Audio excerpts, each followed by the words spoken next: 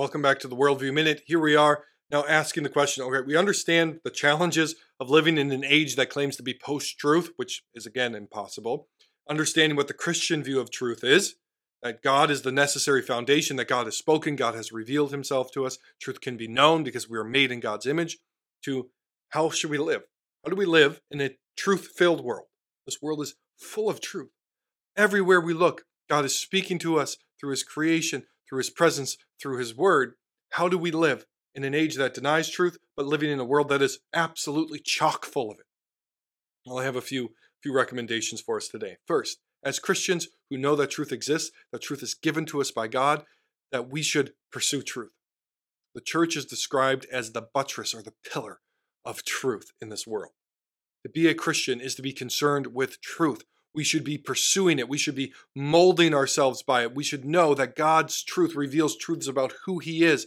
And so we are to be people of the truth. We do not live according to lies. We live according to what is there, what is real, what is good, what is true, what is beautiful. That is what it means to be a Christian in this world, awaiting the coming of the one who is the embodiment of truth, Jesus Christ. So Christian, you should be concerned with truth. Truth is important. You should build your life upon it, and you should seek it with all that you have. Now, having said that, then we have to bring in that second, that qualifying thing. Be humble. You are not God. You are not omnipotent. You are not omniscient. You are not infinitely good and holy. You are a sinner who is finite, independent. You will never know everything perfectly in this life. You will see through the mirror dimly because of our sin and living in a fallen and accursed world. So you need to be humble in your pursuit of truth, knowing that you don't know everything and you are not God, but you should not become so humble that you don't pursue truth. Right? So we are Christians who are humble, but truth is important to us because truth comes from God and God is the truth. Third, note then that all truths are not equal. Right? Some truths are of greater importance than others. The color of that dress, whether it's something else like they had those things on social media a few years ago, is this a gold dress or a blue dress? That truth is not nearly as important as who God is. Who the Nephilim are in Genesis. The identity of them, getting that right. You should want to be right about that. Is not as important as the identity of who Christ is. Right? There is a hierarchy of truth. Some truths are indeed more important than others, and we need to act and live in light of that. We should always want to be right. We should pursue truth, especially when God has spoken about it in his word. We should want to be right on those things. But we realize that some truths are more important than others. Next, we are to be bold then in the truth. We are to live as people who know what is true.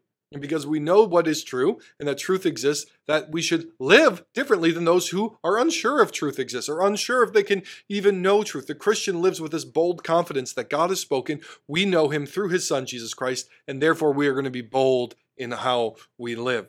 And then we are to conform our lives to the truth. This is the backwards nature of postmodern relativism today. They want to say that your feelings determine what is true. But the Christian says truth should determine how you feel.